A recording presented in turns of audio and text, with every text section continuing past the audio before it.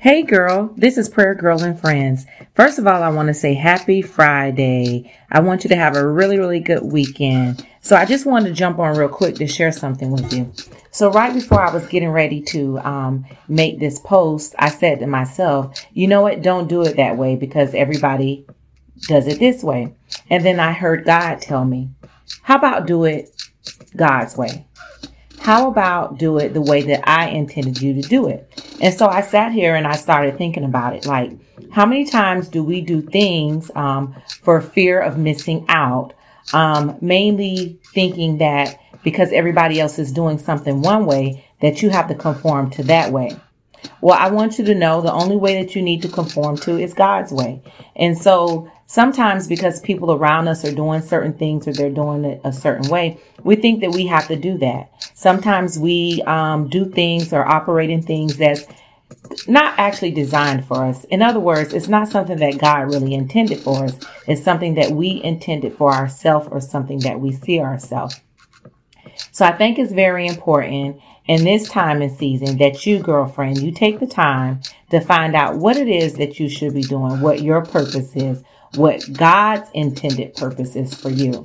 I tell you one thing, when we're obedient and we do what God has us do, not what everybody else is doing, not what everybody is posting on social media, pretending to be happy and pretending that they're living their best life or they're living a purposeful life, we should take the time to know truly what we're supposed to be doing.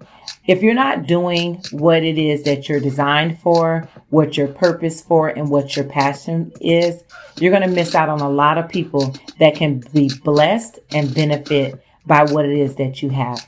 It doesn't matter what your gift is. Doesn't matter what your passion is. It could be something as simple as helping people. That's the most important thing, that you help the person that God intended for you to help. There's no job or task or calling or gift that's too small. Neither is there any that's too big. God can conform.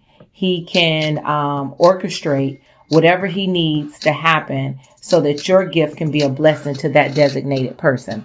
So that's just something to think about here on this Friday, that we don't need to move and do things because we're fearful that our time has passed or we missed our season, or when we look to the right, we see the person in the right lane doing 70. And then when we look to the left, we see that person doing 15 miles an hour.